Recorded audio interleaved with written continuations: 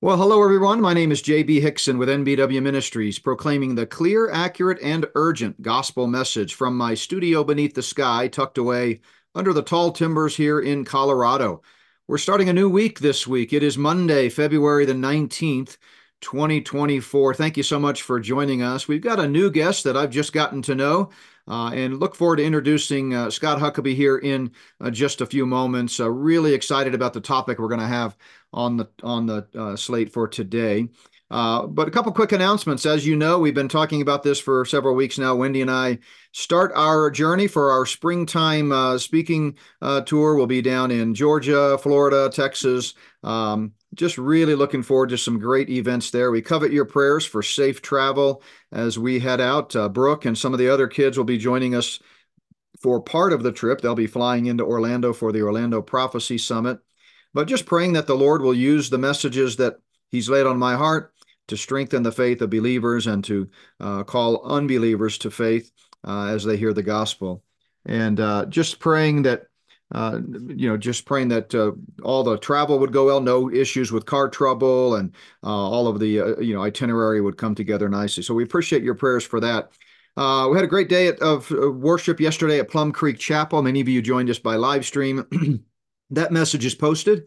I think it's in the number 1 spot on the highlight carousel. We'll probably bump it to number 2 after we post today's podcast. But we talked about Satan's war against God's people from 1 Thessalonians chapter 2, excuse me, and continuing my series there. And I hope you'll take the time to watch that or listen to it. It's also on our podcast channel. We want to remind you to keep in touch with us over the next few weeks through notbyworks.org. We still will have our daily podcast. Some of those will be recorded live from the road. Some of those have been pre-recorded and will be posted on the appropriate day. But lots of great guests coming up, lots of great topics coming up, including today's topic. Tomorrow, I'll have Tom Hughes on with Hope for Our Times. Looking forward to catching up with him on all things prophetic. Later this week on Thursday, you don't want to miss Thursday's podcast with John Loeffler. I just recorded that Friday with him, and it is a doozy. We're talking about collapsing narratives and the Luciferian quest for control. And John is one of the smartest guys I know. He's got his finger on the pulse and has for over 30 years with Steel on Steel Radio. He's retired now, but he still graciously comes on our program when requested. I think this is the 3rd time he's been on the show. But that's a powerful episode I really enjoyed and learned from talking with him. And that'll air on Thursday. Friday, we've got Dr. Nathan Jones from Lamb and Lion on talking about a glimpse at the hereafter. And then, of course, our weekly world events update will be Wednesday this week. That one will be recorded from the road. I'll be in my hotel room making my way down to Atlanta. So I know you'll enjoy that discussion with Randy as we do every week. Well, our verse for the day before we bring Scott on is from Proverbs 19, verse 23. The fear of the Lord leads to life, and he who has it will abide in satisfaction. He will not be visited with evil. Remember, evil in the Hebrew Old Testament often just means trouble, difficulty, trials. It doesn't necessarily connote moral evil, although it can depending on the context. But basically what we are reminded here is the fear of the Lord, which means taking God into account in all of life, seeing life through the lens of God's word and recognizing there is a God, you are not him, and trusting him every step of the way. When you have that kind of fear of the Lord, first of all, you're going to be satisfied. And second of all, there's not going to be any grave trouble that will overcome you. Not necessarily doesn't mean that life's going to be a bed of roses necessarily, but it just means that because your eyes are fixed on the Lord, whatever happens, you're going to see through a spiritual lens, and it won't cause you to panic. It won't cause you to dread. You'll recognize that somehow, some way, God is working all of it together according to his sovereign plan. So I hope that encourages you today. It encourages me as I remember to fear the Lord. Sometimes it's easy to get distracted by all of the cares of life, especially at a time like this when we're loading the trailer, getting things ready to go, thinking about all the messages that I have to be prepared, wanting to be on my best and really used of the Lord, and yet also having to think more than usual about logistics and travel. And I'm just reminded to rest in the Lord and to fear the Lord, and that will lead to great satisfaction. All right, with that, I'm excited to bring on Scott Huckaby. Now, let me tell you a little bit about how Scott and I interacted. Like often, I get emails from folks with positive and negative and sometimes constructive comments or questions. And Scott emailed me, and he had just some great thoughts about the concept of Christians and elections and what role we should be playing in the political process. And I was really struck with the amount of research that he had done and his viewpoint. He's got some great insights here. We may not necessarily agree on every jot and tittle. I don't necessarily agree with myself half the time, I think, but it's still a very excellent stuff. So Scott is out in West Texas, in Alpine, Texas, about 2 hours or so from Midland, and about, I think he said, 3 hours east of El Paso. So right there, kind of at the opening to where you would head off west to go to Big Bend National Park. And I know that area fairly well. My wife's a West Texas girl. And but anyway, he leads a Bible study called Big Bend Bible Fellowship that's dedicated to Bible prophecy. When he's not leading the Bible study, he's a part of the Alpine Bible Church group. His group's not necessarily a church, a standalone church. It's more of a Bible study. But they are doing the Lord's work down there. And I'm really excited to bring on Scott today to talk about when elections become selections, how should Christians respond? Scott, welcome to the program. Oh, thank you, JB. I sure appreciate you having me on. I love talking about these kinds of things. And this is one of the deep dive topics that we had in our Bible study. We actually discussed it last night because our Texas, we have the early voting beginning on Tuesday, tomorrow, here in Yeah. Texas. Yeah, and that's do they vote by mail in Texas or you still show up? They do, but it's a little bit more restrictive in Texas that you're required to make arrangements well in advance and get your paperwork in enough time to be counted on the official election day, which is March 5th, I believe. So early March. Okay, okay. So none of this midnight pausing of the counting while they dump truckloads of ballots in under cover of darkness, right? They still use electronic voting machines, and you can opt to vote by paper ballot, but it's still scanned in. So Yeah. it's still electronically counted, even if it's a paper ballot. Now you commented in the article that you wrote, which by the way, if folks wanted to get a copy of that, can they get that at bigbendbiblefellowship.com? Yes, I've got archived up there. It's called Interesting News. There's a section, and every week we have a deep dive topic, and it's already been posted up there. So you can see the interesting. It's in the section of Bible studies, and I've got a lot of Bible studies up there where I ask questions, and it's my answers that I give, and that's my notes essentially. So they get anybody who wants to do a Bible study is free to just download my notes, and they may want to add their own comments, but I think that's why I put it up there, is to have a resource for people who want to lead Bible studies on prophetic topics. Great. So bigbendbiblefellowship.com, folks, mark that down, bigbendbiblefellowship.com. Check out the resources there, including this article called Elections/Selections. Now, I know if I was a good interviewer and a good host, I would have really done my homework about this next question I'm going to ask you, but we have just been so swamped trying to keep up with the demands of NBW Ministries and also preaching and teaching at Plum Creek Chapel and our daily podcasts and travel, and those are all excuses, but hopefully I've whined enough about my excuses that you give me some grace here for not doing a better job preparing. But I assume that you are coming from a pre-trib, pre-mill dispensational perspective. Absolutely. I mean, I did a lot of research. That's what Bible prophecy is what led me to Christ. And consequently, I did a lot of study on the different viewpoints. And it was obvious that the most correct viewpoint, taking the Bible the most literally, is pre-trib, pre-millennial perspective. And so much of Christians who have any other perspective, they are all messed up on Bible prophecy. Well, I would tend to agree for sure. Yeah. And for those who may be joining us or are not, really conversant in some of the lingo of end times Bible prophecy, Of course, dispensationalism just means we believe to a consistent, literal, grammatical, historical approach of Scripture. We hold to that handling of Scripture, that just as the prophecies related to Christ's first advent came true literally to the day in some cases, the prophecies related to his return will come true literally, that we don't spiritualize the text or make it out to be some big giant metaphor or symbolism. We don't bring our presuppositions to the text. We try to consistently let the text speak for itself. And in doing so, that necessarily leads us to the conclusion that there's a distinction between God's program for Israel and God's program for the church.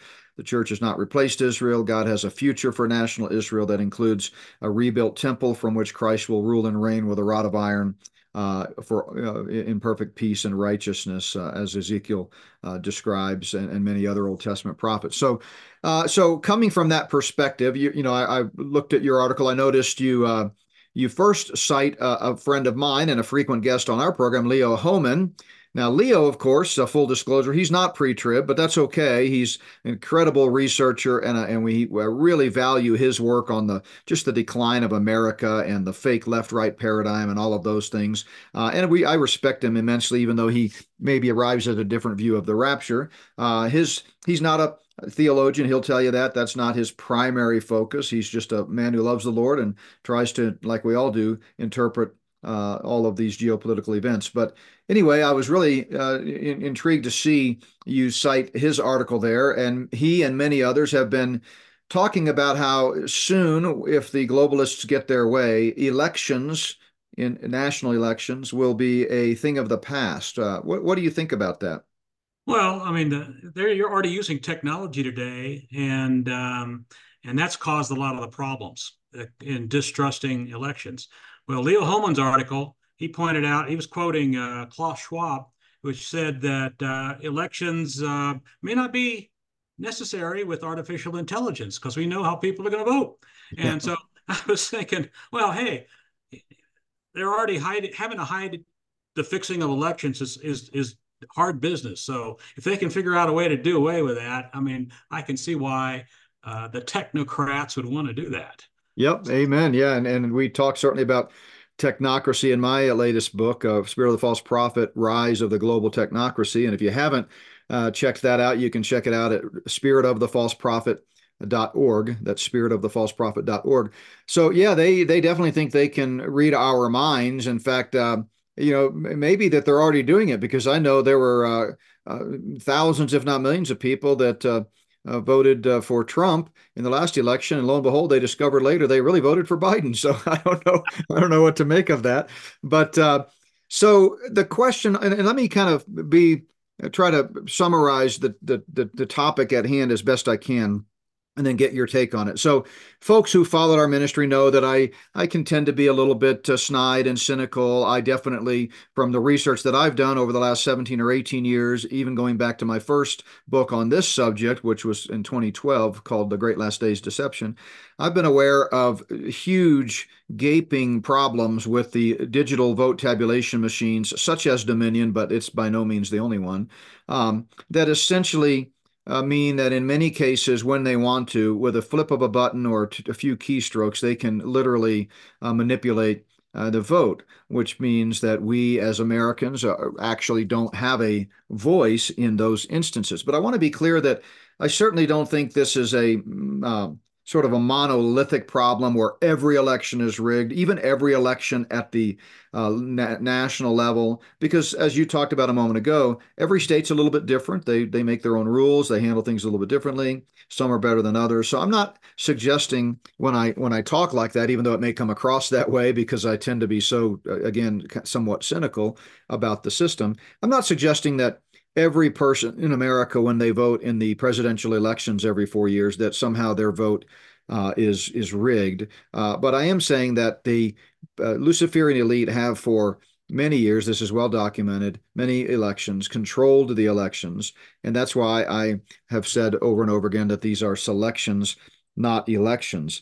So your research here, which is outstanding, basically dives into the issue of sort of so what, or now what do we do? So that's why we're calling this, how should Christians respond? I'm going to yield the mic here for a little bit, let you sort of make the case of in troubling times like this, when so much of this is patently and provably fake, what role should Christians play? Well, ultimately, God's going to hold each of us accountable to how we vote. And I think he wants us to vote. He wants us to be engaged politically. And I know you agree with that. I mean, we pray for our leadership and in First Timothy 2. And so that means we have to be engaged. And I think that the church today plays a role working with the Holy Spirit in his role, his ministry as restrainer of evil. And so one of the ways that we can restrain evil is by voting in such a way that evil is not as bad as it would be otherwise if we didn't vote. The another thing is that Christians are God's representatives on earth, and as such, um, we need to be regarded as good citizens. And one of the ways that people are regarded as good citizens is that they do vote. Matter of fact, in some places like Australia, they even fine you if you don't vote, right? So the next thing is that it's a matter of good stewardship. Not everybody has the opportunity to vote. And I think that if you don't use it, you lose it. We should be voting because it's a gift. It says in 1 Peter 4:10, as each one has received a gift, minister it to one another as good stewards of the manifold grace of God. So we are exercising stewardship by voting as good citizens. And the last thing is, I think that voting can improve humanity because godless leaders cause humanity to suffer. And if enough Christians pray and vote, God will he will recognize that and make use of that to improve humanity. Yeah, I think those are all great points. I think every situation is slightly different. You do always need to be sensitive to how you are viewed, your testimony, as you reminded us there. Um, in many parts of this country, people are still waking up to the fact that the national election system is rigged and controlled.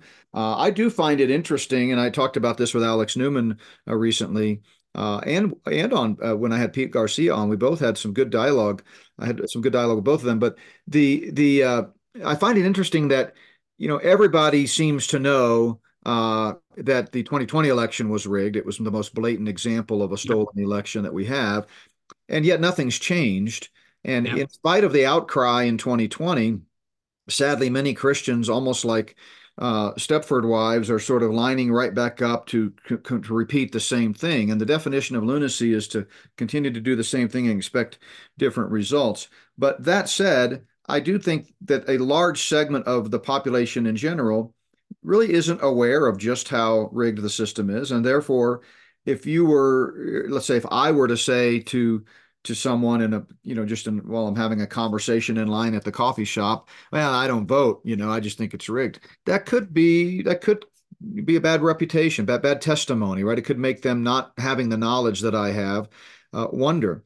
Now, I want to be clear that I do, and have said this repeatedly for years, I do believe that unless and until a person comes to discover that that there's absolutely no hope in their vote counting, I think you should absolutely vote. I do believe in voting. I just don't believe in pretend voting, and we'll get more into that here in a moment.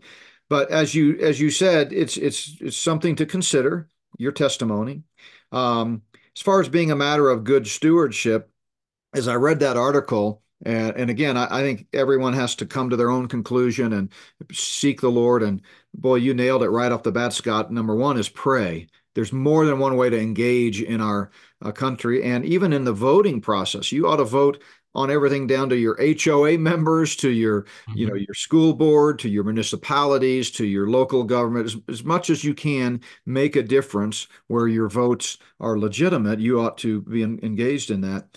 But as far as good stewardship, I'm reminded, and you may have heard this story too, but pretend voting Kind of reminds me of the devout Christian and his cat.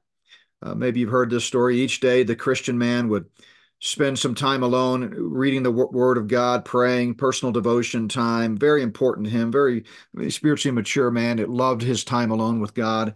And he would do this in his bedroom. It was the quietest room in the house. He loved this quiet time, but unfortunately, so did his cat. And his cat would always rub up against him and purr and distract him. So eventually, the man began tying the cat to the bedpost while he was having his devotions. Well, over the years, the man's daughter, she would poke her head into the men's master bedroom there and notice him praying, and it was setting a good example. And she learned from that, and she too implemented a meditation time of her own, and she would begin every morning in her room as an adult praying. And like her father, she would tie her cat to the bedpost to keep it from distracting her. But life was a little busier. Her prayer time and meditation time was far shorter, but she still proceeded to do it. You get to the third generation, and this daughter's son grew up, and he was very busy. He was a believer, but he had a 1 hour commute to work. His pace of life is quickened. He needed to work harder. His house payments were much larger than his mother's or his grandfather's. So he simply didn't have time for devotions. But in keeping with the tradition, dutifully every day while getting dressed, he would tie his cat to the bedpost. And so I kind of feel like at some point, when we step back outside of America and look at God's world as a whole, there are clearly nations that are not free and that you don't have the right to vote, or you do, but it's patently controlled, say North Korea, China, Iran. And in those cases, I think Christians that live there certainly understand that it would be a colossal waste of time and energy to pretend to vote. And I guess what I'm saying is America headed down that path? Are we at a point where, though we think of this as being our father's country, like our father's Oldsmobile, and we've always had such an incredible privilege and obligation to vote. What happens when, as Leo Holman writes, that is no longer possible, and it's patently provable that it's not? I'm not saying we're there yet as a whole, but let's say we get there. Aren't we just tying the cat to the bedpost? Is it really a matter of stewardship at that point? Well, I mean, again, God evaluates us on what we do with what we know, and so I think that, and as you mentioned, the elections aren't always just the presidential. Like in the Texas primary, we got state offices, and of course, Senate and then local offices as well. So, I mean, if you're going to go vote, you're going to go vote on those. And I guess you could say, well, I'm not going to bother to vote on the presidential because we know it's all fixed. Yeah, we know it's all fixed. And I think a lot of times we can hope that if there's overwhelming support for a candidate, it could make a difference even in the midst of crazy fraudulent voting or massive fraud that we know that happened in 2020, and they're gonna roll that massive fraud out again in 2024. Mm. I think that it's possible if there's enough support to actually vote and make a difference. I disagree a little bit with you on 2016. I don't necessarily think that Trump was controlled opposition. I think he caught the Luciferian elite by surprise, because there was enough support at that time for someone who was not business as usual. And I think that you can see the vitriol that happened after that as evidence that was the case. And you can see all the shenanigans running up to this 2024 election. And I think the fraud is going to just be over the top this year. Yeah, I completely agree. I want to reflect on that for just a moment, because I definitely agree with you on that reason for voting, and that may be reason enough, frankly, in spite of the fact that the presidential elections are rigged. But I do want to comment on 2016, and I respect your view, and I have many people that hold that view, and I actually held it at first until I saw them roll out the pre-planned control of virus scamdemic, which I've dedicated 50 pages to in Spirit of the Antichrist Volume 1, and we have multiple 15 or 20 smoking gun evidences that it was pre-planned for 22 years in advance. So then it all began to be clear. So first of all, my my premise is based on my research. All of the elections since we went to digital vote tabulation have been controlled, all of them. So 2016 was no exception. And again, I would just encourage folks to study that for themselves and come to their own conclusion. But then the evidence speaks for itself because we know they were wanting to roll out the pandemic and the death shots. They knew they wanted to shut down churches for the first time since Constantine. They knew that if they put Hillary in there, there's no way Christians would obey the edict to stop worshiping Jesus in your churches. And so I feel like it just makes sense when you look at all the evidence that he was controlled. And he put, I'm not saying he was a witting party to it. In fact, my best guess remains that he wasn't, that he, Yeah, I there agree. was, there was a populist uprising.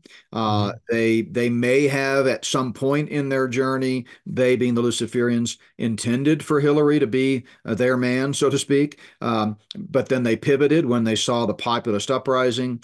But Mm-hmm. I have no doubt you don't surprise the Luciferian elite. That's the thing that people really have struggled to understand. They don't want to realize just how powerful this evil cabal working at the best of Satan is.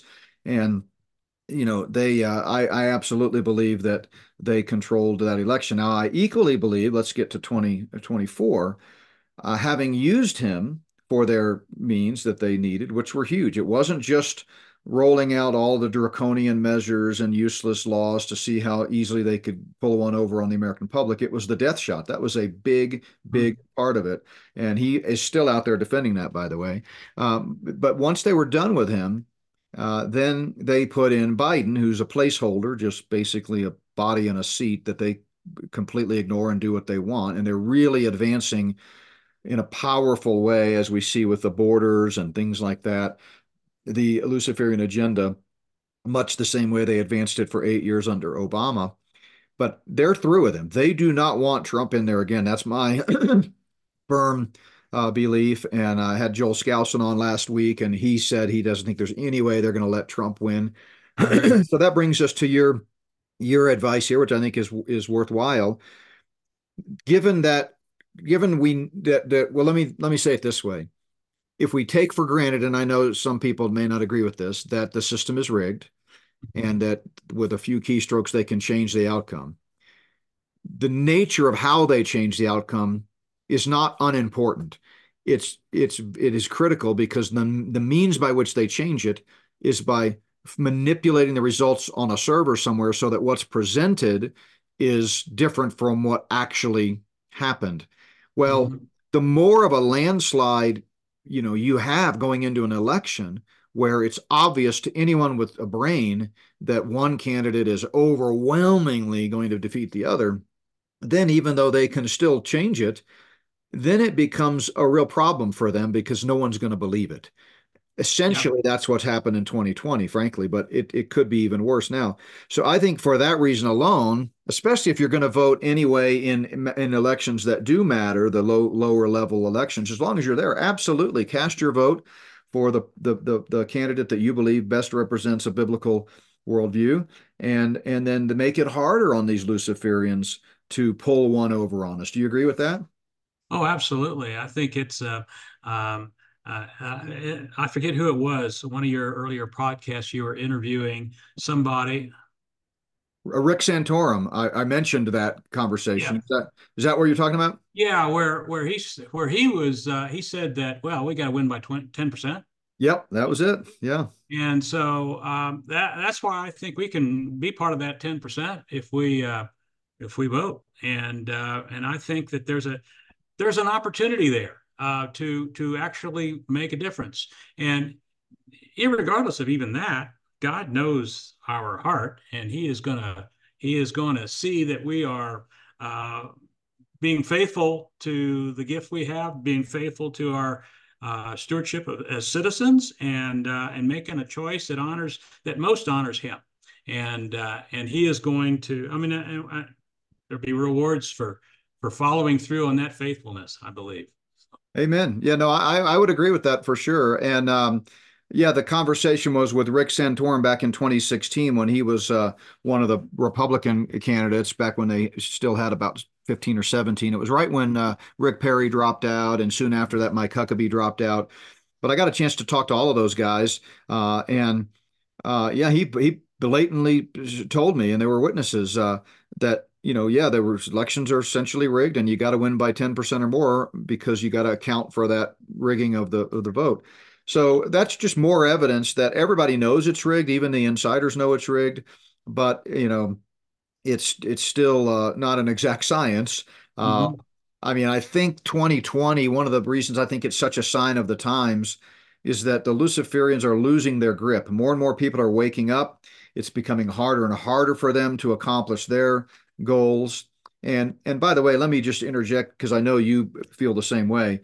When we talk about these things, it goes without saying that we understand God is sovereign, God's in control, He's the ultimate arbiter of the timetable. Nothing the Luciferians can do can contravene God's plan. But we also know that right now, God is working out his plan leading up to a tyrannical rule led by the Antichrist and false prophet. So certainly God could do anything, but if we play the well, God is sovereign card, so that's why we need to vote. Well, frankly, God is sovereign and you don't need to vote.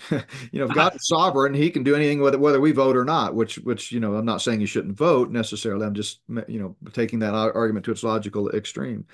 But so let's assume for the rest of our discussion that, for the reasons you've enumerated, and there are more. Again, I encourage folks to go to bigbendbiblefellowship.com and download the article on selections and elections. But let's assume that for a variety of reasons, we're going to vote. Now let's talk about in the presidential election. I mean, let's talk about some principles that I have kind of been echoing for years, even before I came to realize just how broken the system is with the digital vote tabulation. I would I've written about the lesser of two evils concept, and I'm not sure I agree. I think that's what they want us to think. They want us to think it's either Coke or Pepsi, and Mm-hmm. choose your pick. And so we begin with that premise, and then we basically say, do we want strychnine or do we want arsenic? Pick your poison, right? Um, what would you say to the using the story of David and his son, or Jesse and his sons, and Samuel selecting the king? And, he paraded all the usual suspects in front of him, the strong, strapling, ideal candidates, the ones you would expect to be the winners. And each time they were rejected. And then he goes, "You got anybody else?" And Jesse goes, "Well, I got this old, weak, young shepherd boy out, shoveling sheep poop in the fields, but surely he's not the one." And lo and behold, that was who God wanted. So if we're going to vote, why should we feel constrained to vote for one of the two establishment candidates, or should we? Well, now that's a good question. I think that there's the realities of the choices involved, and you know that some of the candidates uh, that are put forward have no chance at all of being voted in. And so, I mean, that's part the realities of who is a legitimate candidate that could possibly win. I think that goes into the equation as well. Why And why why not let God decide that? I mean, if we're gonna, well, I ultimately, mean, he because will. my view is neither nobody we vote if it has a chance to win. It's whoever they want to select. It's selections, not elections. And you're saying, well, but we should vote anyway because they'll give God a chance. Well, why not give God a chance with a third party candidate? Um, that could be a factor. A third party candidate could indeed be a factor in God's putting in there who He wants in there, and He's going to ultimately do that no matter what we do, whether Mm-hmm. we vote or don't vote, who we vote for. One of our Bible study participants last night said, "Well, I was afraid I might vote inadvertently for the Antichrist," and so I mean, Right.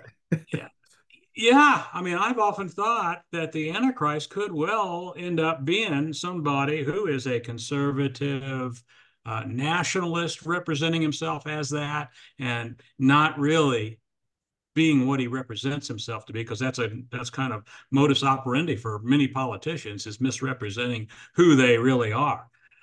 Again, God's going to evaluate us on the basis of what we know, and as much as we can be informed and check people out and look at other multiple sources, just like we would discern whether a news report is true or fake news or propaganda. We need the spiritual discernment on that, and we need to do our research. And I think that God is going to evaluate us based on what we know and how we made a decision based on what we know. Yeah, well said. I think you're right about that. I think the reason I chafe so hard at the lesser of two evils concept is it goes back to my understanding of the false left-right paradigm that Carol Ah, Quigley exposed, and yeah, the fact that they're really trying to force us into this mindset of it's us or them when really there's not a dime's worth of difference between Republicans and Democrats. There is at the philosophical level and the platform level, no doubt, yeah, we would resonate with the Republican platform, but nothing ever seems to change. They don't uphold it at all. yeah, It's kind of like Alex Newman um, mentioned on my show. He said he was quite disappointed that when Trump was in office and we controlled both houses of Congress and had a majority of conservatives on the Supreme Court, yeah, they didn't know, they didn't, make abortion illegal. yeah, And by the way, the overturning of Roe v. Wade, as I've talked about, was not a good thing the way they did it. They basically enshrined the fact that unborn children are not U.S. citizens, because the Constitution, by definition, says that every human being has the right to life, liberty, and pursuit of happiness. They can only defer to the states what is not already enshrined in the U.S. Constitution. So by deferring to the states when and how you can kill your babies, the Supreme Court was saying unborn children do not have the right to life, liberty, and pursuit of happiness. So I mhm, discussed that in Spirit of the Antichrist, Volume 2. But but yeah, I mean, going back to the third party candidate deal, I'm not suggesting we vote for a third party. I think RFK Jr. is not a viable candidate either. But I guess what I would ask you, and you've put a lot of thought and study into this, so I'd be curious how you would counsel someone here. Suppose, the both of the candidates on the ticket, you examine them and they're both evil. I mean, you even talk about the lesser of two evils, so it's sort yeah. of admitting that we've got two evil candidates. But at what point does the evil of either candidate, uh, you know, go to the point where you say no thanks? Like you would be morally obligated not to vote for either of them. Suppose one Well, candidate said, if you elect me president, I'm going to kill all children 10 years old and younger. And the other right, right. said, if you elect me, I'm going to kill only those that are 8 years old and younger. So Yeah, who would we vote? I mean, I see my point. I'm being ridiculous, but yeah. at what point are we morally obligated to reject both candidates? Well, I think if the candidates are overtly doing something that is that's make you go against God, is a good gauge. It's the old question of at what point do you exercise civil disobedience? Well, I mean, when the government tells you not to meet, I think that calls for civil disobedience, because Mhm. God says not to forsake the assembling of ourselves together. Amen. And so I think it's the same kind of one of the I was called on the carpet over saying in elections past that I'm voting for the lesser of the evils. Very similar to how you're calling me out on that right now. Um, the point is, it's hyperbole, right?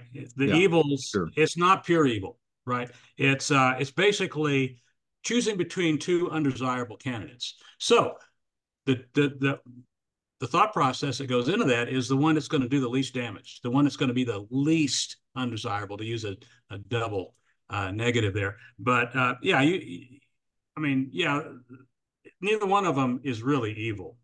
Yeah. It's Well, just picking the one that's going to do the least damage to the country, to the public. yeah, good point. I mean, it's afraid the lesser of two evils is sort of a metaphor for you've got two undesirable options. Pick pick Right. one, as best you can. But it is still worth noting that there is a point at which, as I Yeah, illustrated in I my agree. ridiculous example, where you go, no thanks. I mean, if you sit down to eat at a restaurant and you order let's say a glass of water, and the waitress or the server says, I'm sorry, all we have is Coca-Cola or Pepsi. And you go, well, I'm sorry, I don't like high fructose corn syrup. I'll just take water. And they go, nope, sorry, you got to pick one. I Yeah, mean, walk out. you're going to walk out, right? Yeah. So yeah, I mean, I think that's a good point. And again, as you said, and I really appreciate the way you come back to this a couple of times. It's each believer really needs to follow the prompting of the Holy Spirit, do the Mhm. research, look into this, and then vote their conscience and vote their heart.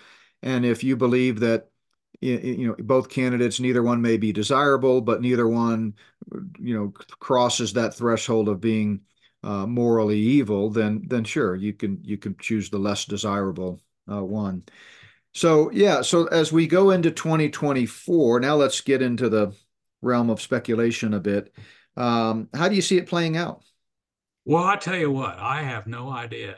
I think that something spectacular is going to happen. I think we are living in prophetic times, and we know that the Luciferian elite at the World Economic Forum are really watching what's going on in this country. And I agree with you. I don't think that they could handle a nationalist like Trump at this stage of things coming into power. Mhm. So something is going to happen to keep that from happening. And I don't know what it is. I was just working on a deep dive. I think there's going to be a major economic crisis where they'll be implementing the central bank digital currencies. And I mean, anything could trigger that economic crisis. Mhm. And, I could see them how they did with the pandemic and the elections in 2020, kind of whatever that crisis is, making it something that that would trigger this economic crisis that would also have value for them is to disrupt the elections. And it could be any number of things. They really want war in the country, in the world, and it could be disease X. So there's a number of things that they could use that would trigger an economic crisis and also have value for them to disrupt the election. So. Yeah, I agree. It's they have a lot of tools and weapons in their arsenal. Um, so as we think about the 2024 election, I think most people agree with what you and I have said that there's no way they're going to let Trump in again. Mhm. We could be wrong, obviously. I mean, there is a scenario out there whereby they bring him in, and then all of the progressives and liberals begin to do, like BLM, begin to do some more of their peaceful Yep. protests, and the world, the country hurdles into chaos and civil unrest. I mean, that's always possible. But my best guess is that there's no way they want him in. Okay. So, how can they prevent that? Well, as you said, they could have some type of unfreezing event that preempts the election so that there is no election. Mhm. And this gets into what we said earlier about how much harder it is to steal an election when you're stealing it from a candidate who, by all metrics, is head and shoulders more popular than the other guy. I mean, it's like Mhm. there's just no question about it. So they could do that. They could also have the controlled Supreme Court. It make him ineligible. That's still an open question. Mhm. In other words, it hasn't been officially resolved. So then they take him off the ballot. They could just do a conventional steal, like they do. No matter what the votes actually counted come up to, they announce that Biden or whoever it ends up being wins.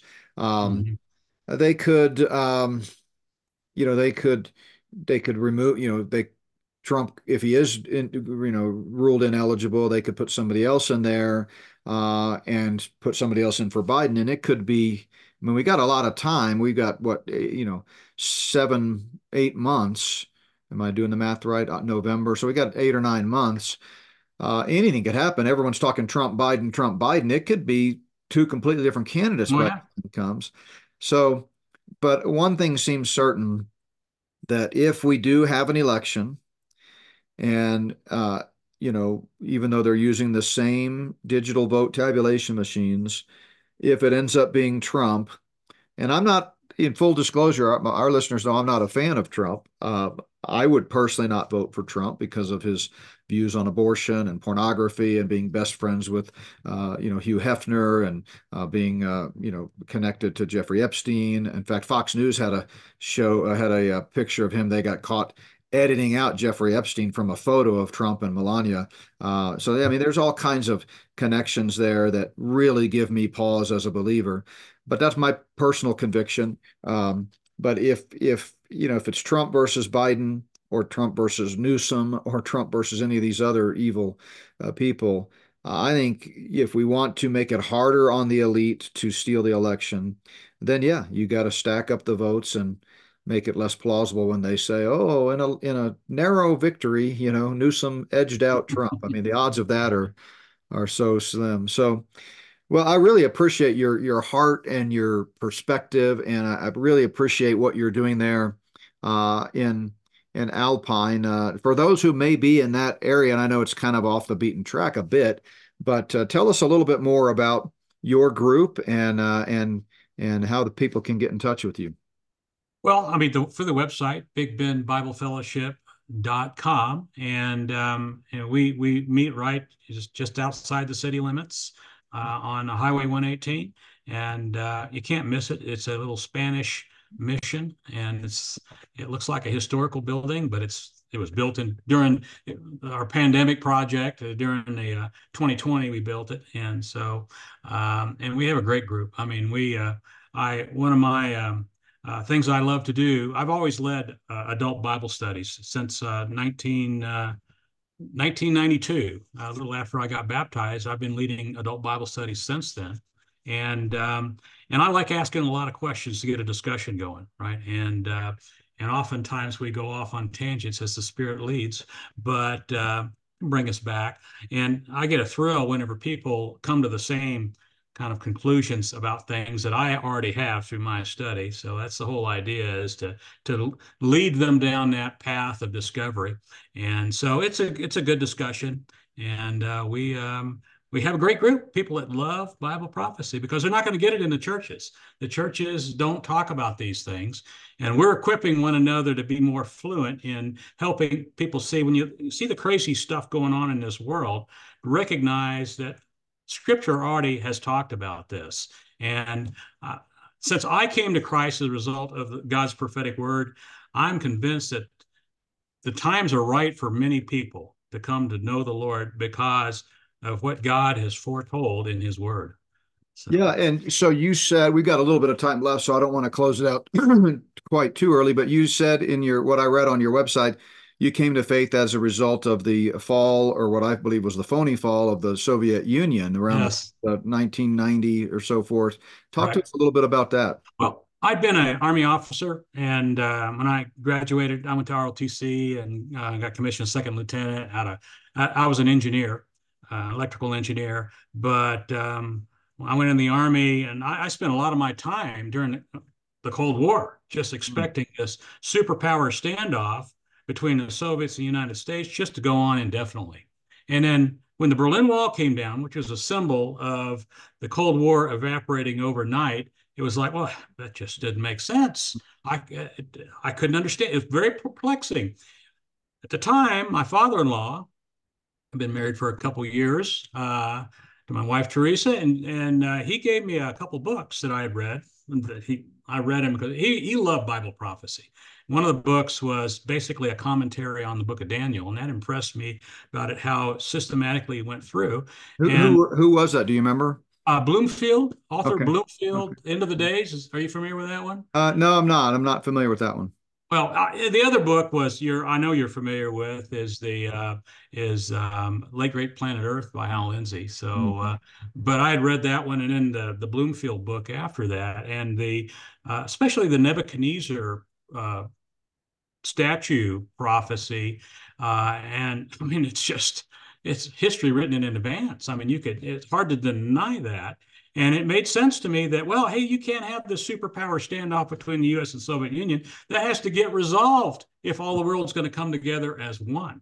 Hmm. And so I realized that, hey, the Bible really has to be from God, because only God can declare the end from the beginning. And I realized I was talking to my wife about something going on in the world. And it was like, the classic light going off in the head. You need Jesus Christ in your life. And it Hmm. was like at that moment, I realized, man, if Wow. I don't accept Christ in my life right now, I'm doomed. And so Wow. it was my born again experience, and I started reading the Bible and studying the scriptures. And I've always had a soft place in my heart for Bible prophecy, because it's what helped me realize that God's word is true. It's from Him, Mm. and it couldn't be just from men, as I had been taught and expected. Being raised in the church, and even. Wow. And so. Yeah, I mean it's amazing how God uses Bible prophecy, which is His word. The Bible Mhm. says faith comes by hearing, hearing by the word of God, and Yeah. 16% of the Bible is unfulfilled Bible prophecy, roughly speaking. And so, God again and again uses Bible prophecy to bring people to the faith like He did Yeah. you. And so, that happened again with the 9/11. It happened with 2020. It Yeah. happened with all of these major events that get people thinking in terms of the end of life as we know it. And the Hmm. Spirit of God uses that to draw people to Him. And so, if you're listening to this program right now, let me just hasten to mention that. Everyone on earth is a sinner, and that sin has a steep penalty. It separates us from a holy God. If you die in that state of sin, you will spend eternity in a literal place of torment called hell. But God has provided a remedy. He sent His Son and our Savior, Jesus Christ, to the earth to live a perfect, holy, sinless life, to die on the cross, taking my sins and your sins and the sins of all mankind upon Him. He paid that penalty, paid in full by His shed blood. He defeated death, hell, and the grave when He rose the third day, and then He offers freely to all the forgiveness of sin and eternal life. But you have to accept it. It's not automatic.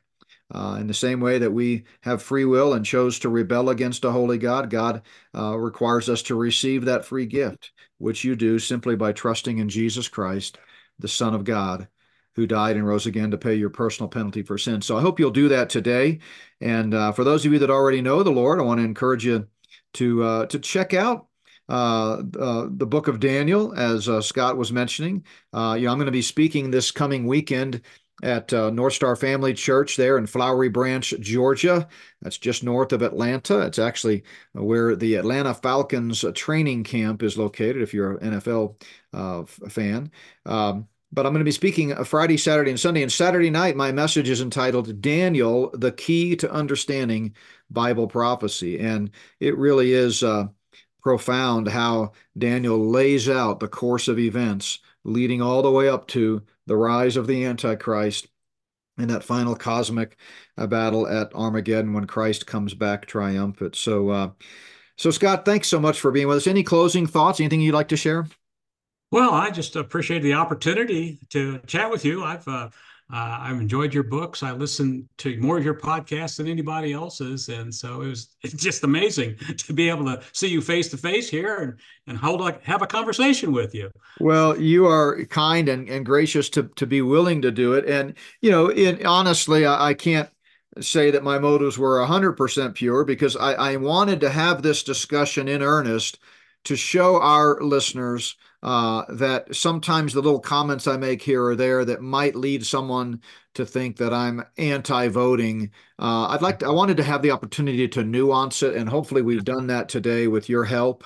And you've got some great resources. And so, again, folks, go to Big Bend Bible Fellowship .com, bigbendbiblefellowship.com, and you can follow the links there to find some of his Bible studies. And he's given you permission to download them, use them, study them, and reteach them as the Lord leads. So, Scott, we may call on you again and have you back on as things evolve this year, and love to get your take on it. I love that. And I'll be listening to find some topics that you might want to focus on here. Yeah, but there's some other topics that need some clarity. Yeah, anytime you hear something, you definitely let me know, because I appreciate your heart and appreciate your ministry there out in West Texas. So folks, Tune in again tomorrow. Of course, Wendy and I will be on the road, but we are going to be posting our interview with Tom Hughes. That's I'm actually recording today. So tomorrow, Tuesday, you can listen to Tom and I talk about 2024 so far. What's happening as we're now a month and a half, almost 2 months into the year. Wednesday this week is Randy with World Events Update. Thursday, as I mentioned, John Loeffler, The Collapsing Narratives and the Luciferian Quest for Control. And then Friday, we'll end the week with just some encouragement with Dr. Nathan Jones from Lamb and Lion Ministries as we talk about a glimpse at the hereafter. Well, God bless everyone. Have a great rest of your Monday, and we will talk again soon.